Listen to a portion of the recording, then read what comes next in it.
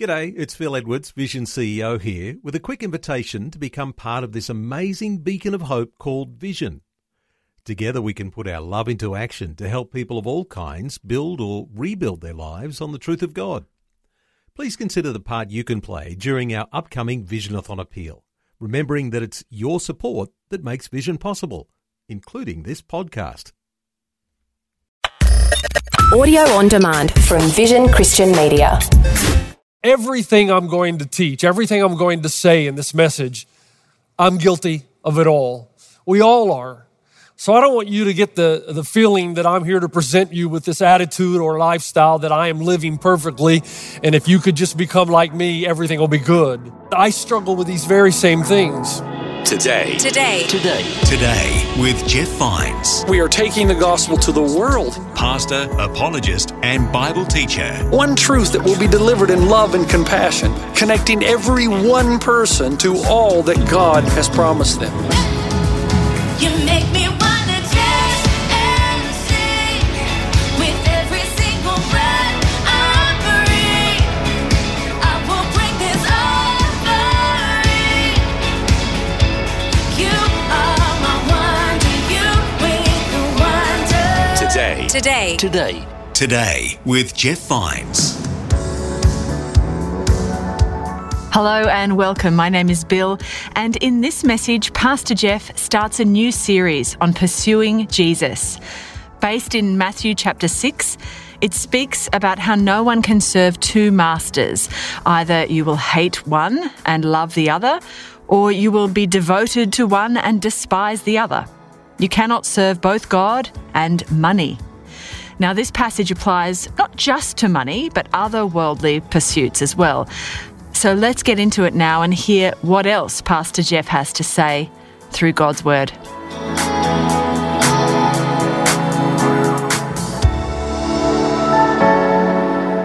Turn in your Bibles, if you would, to Matthew 6. We're going to get there just in a moment. In Matthew 6, Jesus makes a rather dramatic statement. Before I get to that, I just want to preface what I'm going to say with these words. Everything I'm going to teach, everything I'm going to say in this message, I'm guilty of it all.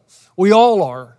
So I don't want you to get the feeling that I'm here to present you with this attitude or lifestyle that I am living perfectly, and if you could just become like me, everything will be good. The opposite is true, in that I struggle with these very same things. So I know the ramifications. But the reality is all of us should be trying to improve at these areas. And the simple way of saying it is that the way most of us are living is just not working. It's not conducive to human flourishing. It's definitely not conducive to a healthy spirituality. It's detrimental to hearing the voice of God. And hearing the voice of God is everything. When you're in a position where you can discern the voice of God, the words of God to you, then you gain guidance during crucial times when you face crucial decisions. You're going to be able to feel encouragement when you feel like giving up. You're going to experience a certain amount of certainty when everything that you've believed in all of your life, you start to doubt. You begin to doubt. What Jesus says, again, is very dramatic. He says in Matthew 6, Verse 22 and 23, if your eyes are healthy, your whole body will be full of light. But if your eyes are unhealthy, your whole body will be full of darkness. If then the light within you is darkness, how great is that darkness indeed? We're in a series called Pursuing Jesus.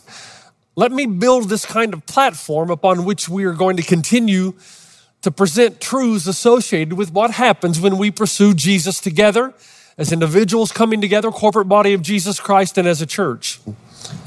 The idea that Jesus is presenting here has to be seen through the lens, no pun intended, of the ancient world. In the ancient world, there was a quasi-science called physiognomy. And basically, this science taught that a person's physical features could communicate the type of person they were on the inside. As a matter of fact, Hippocrates said, those with a large head and large dark eyes and a wide stub nose are honest. So you see how this works? Your physical features determine who you are on the inside. Now, I read that and I thought, wow, I have a small head. In fact, when I buy hats, I have to buy a child size, large in a children's size. I have light blue eyes, and my nose is quite narrow, which means, according to Hippocrates, I must be dishonest. Cicero said, the eyes are the chief indicator of the soul. The color and shape of a person's eyes reveal with exceeding clarity the innermost feelings of our hearts. There is a first century description of Tiberius that goes like this. His unusually large eyes remind one of cattle, and therefore a sign of sluggishness. So in the eyes of the person who's writing about Tiberius, his face looked like a cow, therefore he must be lazy. As a matter of fact, we have a few terms that have evolved out of that first century context. For instance, you and I use the term stink eye. Well, that evolved from the idea of evil eye. And the belief was that certain animals or individuals, demons or gods, had the power to injure any object on which their glance fell. So Plinius the Elder wrote about the evil eye of a certain tribe when he said, there are families in the same part of Africa that wield the evil eye, whose gazes cause meadows to dry up, trees to wither, and infants to perish, who also injure by the evil eye and who kill those at whom they stare for a longer period of time, especially with furious eyes. So imagine having that kind of power just by staring to cause physical debilitation. Now, the reason that's important is because that is the context into which Jesus speaks his words. If the eyes are healthy, your whole body will be full of light. But if your eyes are unhealthy, your whole body will be full of darkness. And if the light within you is darkness, how great is that darkness indeed? The Hebrews had reversed the order. In fact, invented the order. And saying that the eyes do not necessarily reveal the character of a person. Rather, that upon which the eyes gaze reveals what the person's heart is ultimately about, and will also have deep ramifications of mental health. So rather than the eyes revealing the character of a person, as was the thought among those who were in the quasi-science physiognomy, the Hebrews taught that what the eyes shine light on, what the eyes gaze upon, what they fix their focus on, in turn reveals what a person's heart pursues or chases hard after, and as a result has great impact on our physical and mental health. Let me read it again. He says, if your eyes are healthy, your whole body will be full of light, but if your eyes are unhealthy, your whole body will be full of darkness. So if your gaze is on something that is healthy, something that is good, something that has been designed for human flourishing, then you in turn will be healthy. But if you fix your gaze through your entire life on those things that are of darkness, those things that are unhealthy, those things that can never deliver what your soul searches for most, then darkness will be or will reside, and great will be the darkness indeed. Now back to the way that you and I are living as we began this message. I just got back from Turkey. It's not what I expected at all. I'd never been. I had read stories. I had seen documentaries. This is a very slow-paced culture. In fact, people sit out in the parks and on the street-side cafes till late in the hours of the night, somewhere around midnight. The men and the women of the community come together in groups and they play backgammon. They drink Turkish tea or Turkish coffee. They eat this thing called samet. Not cement, but samet, which is like our form of the bagel, only much more narrow, much more crisp. They talk every evening. They enjoy life. The shops don't even open till 10 a.m. And the reason they don't open till 10 a.m., which was quite a struggle for me because I need coffee before 7 or things get ugly. So I couldn't get a coffee until 10 or 10:30 because even though they open the shop at 10, you can come in and sit down, but nothing really starts till around 10:30 or 11. And the reason this is because they live their lives in community till late in the evening. They sleep in and then start their day around 10 o'clock. Service in Turkey is non-existent. So if you go in and you order a latte, which I did many times, and you stand there waiting as if you want to take it, you want to get it to go, they will look at you and they will say respectfully, but in their broken English, they will say, no, sit down, you sit down. Because in their minds, if you're going to order a latte is meant to be enjoyed. You don't take it and run away with it, but you sip it slowly and enjoy the day. One day when we were in a village called Selchuk, I was walking down the street to try to find an ATM. As I'm walking, of course, an American tourist stands out. There was an older man, a Turkish man by the name of Marco, who owned a carpet shop. And as I walked by him, knowing that I was out of place, he said, "Where are you from?" in his broken English. I responded by saying Los Angeles. He said, "Come, sit with me. Let's talk. I know that you're an American. And let me share the simplicity of Turkish life with you." And in about a 40-minute conversation, I found this to be a divine intervention, that I would have the opportunity to speak with someone that knew enough English that I could gain or glean from him everything I could about Turkish culture. And during the course of the evening, our conversation went on a more deep level. He started saying to me, as he trusted me, "You Americans," he said, "are killing yourselves." Now, here's a Turkish man who has spent about 3 or 4 years in Los Angeles and then moved back to his home. He said, "In America, you never have enough. And you think you're very religious, but you're not." Now, give him a little grace here. He comes from a place where 5 times a day, the Imam comes over the loudspeakers in every city throughout Turkey. And no matter where you are, you either come to the mosque to pray, or you get your carpet or mat out in the street or at your job, wherever you are, and you pay homage to your God. He says, "But you Americans are far too busy to be religious, far too busy to give thanksgiving to your God." And I thought, wow, imagine America doing that, where we would ring the church bell maybe 3 times a day. What would happen?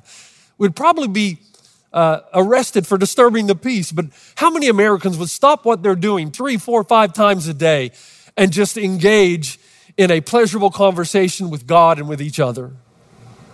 Now, he wasn't being critical. He was just stating, and I think an effort to get me to move to his country, that for us Americans, life is all about opportunity. He's right about that. We are the land of opportunity. And there's a part of me that got a little defensive because I'm thinking, hey, you know what? People don't move to Turkey to make a career. They move to America. But that was exactly his point. In his own Turkish way, he was explaining to me how the pendulum in America has swung too far, that we don't live simple lives anymore. And it's robbing us of enjoying every new day. Everything in America, I thought, is high-speed internet. You want your iPhone to work faster and faster, which is why you pay more and more money. We think of the money we spend on high tech, on things like Amazon and eBay, places where we can order things and have them at our front door within a matter of hours. And how about Netflix and Apple and Disney and Hulu? We want the convenience of things operating fast. We have cars and houses. We pay $5 for a cup of coffee. And sometimes when I hear someone say, "I'm just trying to pay the bills," I'm reminded, yes, it's because most of us live far above our means. And the things we purchase, we really don't truly need. The properties that we have. I looked at my own house and I'm thinking, the house I live in, most people would say, where are the other 4 families who live with you? And if someone in Turkey were to see 3 cars in my driveway, they'd probably say, why do you need 3 cars? Or why don't you just take the bus? You notice what Jesus talks about in that passage in Matthew 6? I read the part with which most of us are not familiar. We are familiar with the preceding verses where Jesus says, no one can serve 2 masters. Either you will hate the one and love the other, or you will be devoted to the one and despise the other. You cannot serve both God and money. The point of all of this is there is a high cost to the way that we are living. And it's not just money. Jesus said the pursuit of mammon and wealth changes you. It changes what you pursue. You become a different person. And what you pursue all of your life ends up pursuing you. And what you're trying to get ends up trying to get you.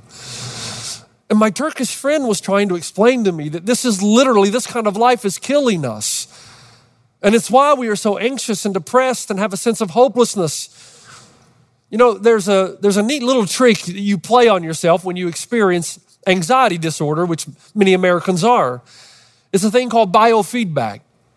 So as your brain is sending a message to your body defined as impending doom, and your heart is racing and your pulse is firing, and your blood pressure rises, if you just take your fingers and put them where your pulse is, just under your neck here, and you take 4 deep breaths, your pulse will slow. It will send a signal to your brain that your pulse is slowing, therefore everything must be okay, and you'll get it out of the circle of impending doom into the circle that I'm okay. I wish I knew a trick to tell you that you could put your soul to rest. But that doesn't come by some trick or some formula. That comes when you make intentional change in your life. And according to Jesus, the change resides primarily in what you have decided all of your life to fix your gaze upon. Let me read it again. The eye is the lamp of the body. If your eyes are healthy, if you fix your gaze on things that are conducive to spiritual and mental health, then your whole body will be full of light. But if your eyes are unhealthy, if you fix your gaze on things that will never deliver what your soul most searches for, then your whole body will be full of darkness. Again, this series is about healthy eyes, healthy bodies full of light, healthy souls experiencing shalom, peace, human flourishing. That we are fixing our eyes on Jesus together, that as a community and as individuals that we may know God and experience His presence in our lives. So what this sermon intends to do is to address the question of how to. How do I then? If I am to pursue Christ, if I am to fix my gaze on God, and that will bring about a healthy spirituality, a healthy mentality, that my life is full of light, shedding away the darkness, human flourishing, shalom, then how do I go about that? Now, quickly, I hardly ever ask you to write anything down. Follow in your bullet or follow in your outline on the app or write these principles down. They're important. Some of them you've heard before, some of them not. First one is this. You pursue Christ. We pursue Jesus together through the language of God and His revelation to us. There have been numerous times in my marriage when my wife Robin has said this to me, and I'm sure many wives have said the same thing to their husbands. How can you and I be close if we seldom talk? You can't. How can we be intimate with each other when you don't understand me? And how can you understand me when there's no effort of communication, deep, meaningful communication? The Bible tells you that God has gone to great lengths to communicate with you His will, His purpose, His way, in a way that you can comprehend.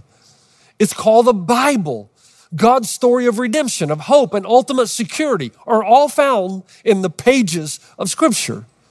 And if you're seldom in the Word, you cannot possibly experience Jesus. Pursuing Jesus means that you're wanting to hear from His revelation. You're wanting to understand Him. Chris T. Green, one of my favorite devotional authors, because I believe that he has great depth and he writes with such profundity. He says in one of his excerpts, God's relationship with human beings is in the pages of Scripture and throughout history, as well as the very existence of the Bible, gives ample evidence that God guides, instructs, corrects, inspires, encourages, reveals, and more. Inspired writers even call Him the Word. The Word of God and the character and the workings and doings of God are inextricably tied together, so that the more you're aware of the way God works, the more ability you have to discern the voice of God. God has always been vocal, and He always will be, but you have to position yourself to listen and to hear. David said early in the morning, "Will I seek Thee?" Psalm 63:1. He also said in Psalm 42, "As the deer pants for the water brooks, so pants my soul for You, O God. My soul thirsts for God, for the living God." James chapter 4, verse 8 says, "Draw near to God, and He will draw near to you." I had the privilege in my young life of having a grandmother, Grandma Bessie, who exemplified this type of life. She didn't have a lot financially. Her gaze, her constant pursuit was that of God through the voice of Scripture. And she constantly heard from the voice of God as a result. She didn't have a television. She couldn't afford it. She didn't have an internet, no iPad, no iPod, no iPhone. As we've said in the past, just I prayed. And as she prayed, even though she had plenty of outward struggles, diabetes, poverty, she had lived or surpassed the lives of 2 husbands, yet she had this unbelievable strength and faith.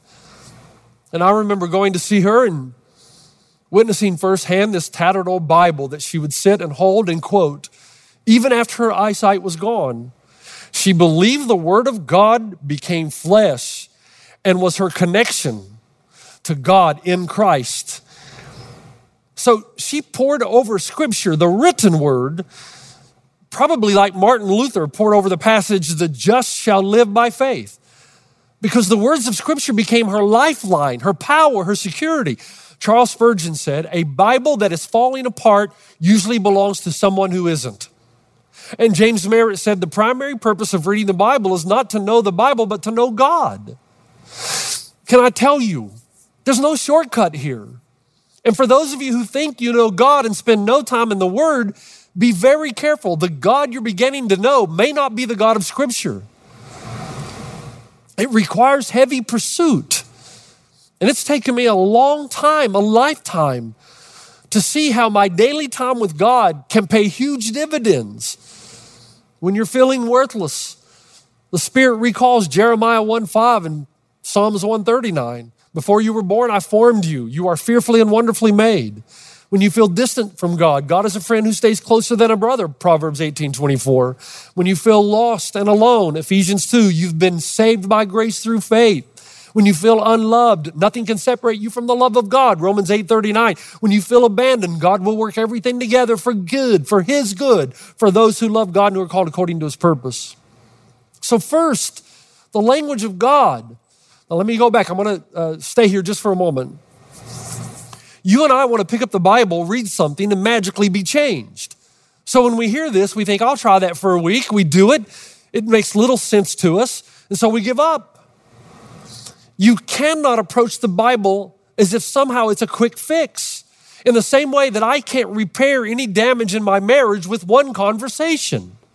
It takes an investment in understanding the language of the person that you are pursuing. The Bible, you must study it. You must seek to understand it. You must meditate upon it. And you must pray that the Spirit activate the right word at the right time. And because we are not living simple lives, my Turkish friend is right. We are far too busy fixing our gaze on competing forces that are making our souls dark. We are distracted by the affluence of the Western way. So we engage in Netflix and Hulu and Facebook and Apple TV and Snapchat and Twitter and news outlets and TikTok. And I'm not anti those things. I'm simply saying, do you invest as much time in pursuing Jesus as you do fixing your gaze on things that make no significant contribution to your spiritual and mental health? Through the word and the language of God. Second, you pursue Christ. We pursue Christ together when we live a more simple life and we pursue Jesus through the language of friends. I don't think most of us realize the power of community and friendship, because if we did, we would invest more time in community. I've noticed in my own life, the language of friends can keep us centered, increase our ability to know Jesus in a way that grants us incredible power over temptations, emotions, and doubts. In fact, God has often spoken His best words into my life through the voice of a friend. You've been listening to Today with Jeff Vines. Thanks for joining us. Next time, we'll bring you the rest of this message from Pastor Jeff. Do you understand the reason so many of us are stuck? That we've known Jesus in this way for quite some time now, and it's like we can't get past the elementary things?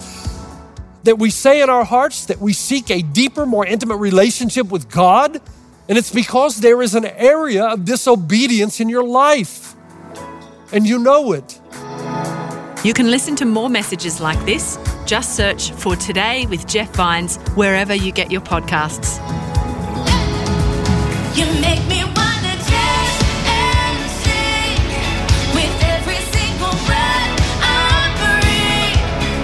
I will bring this over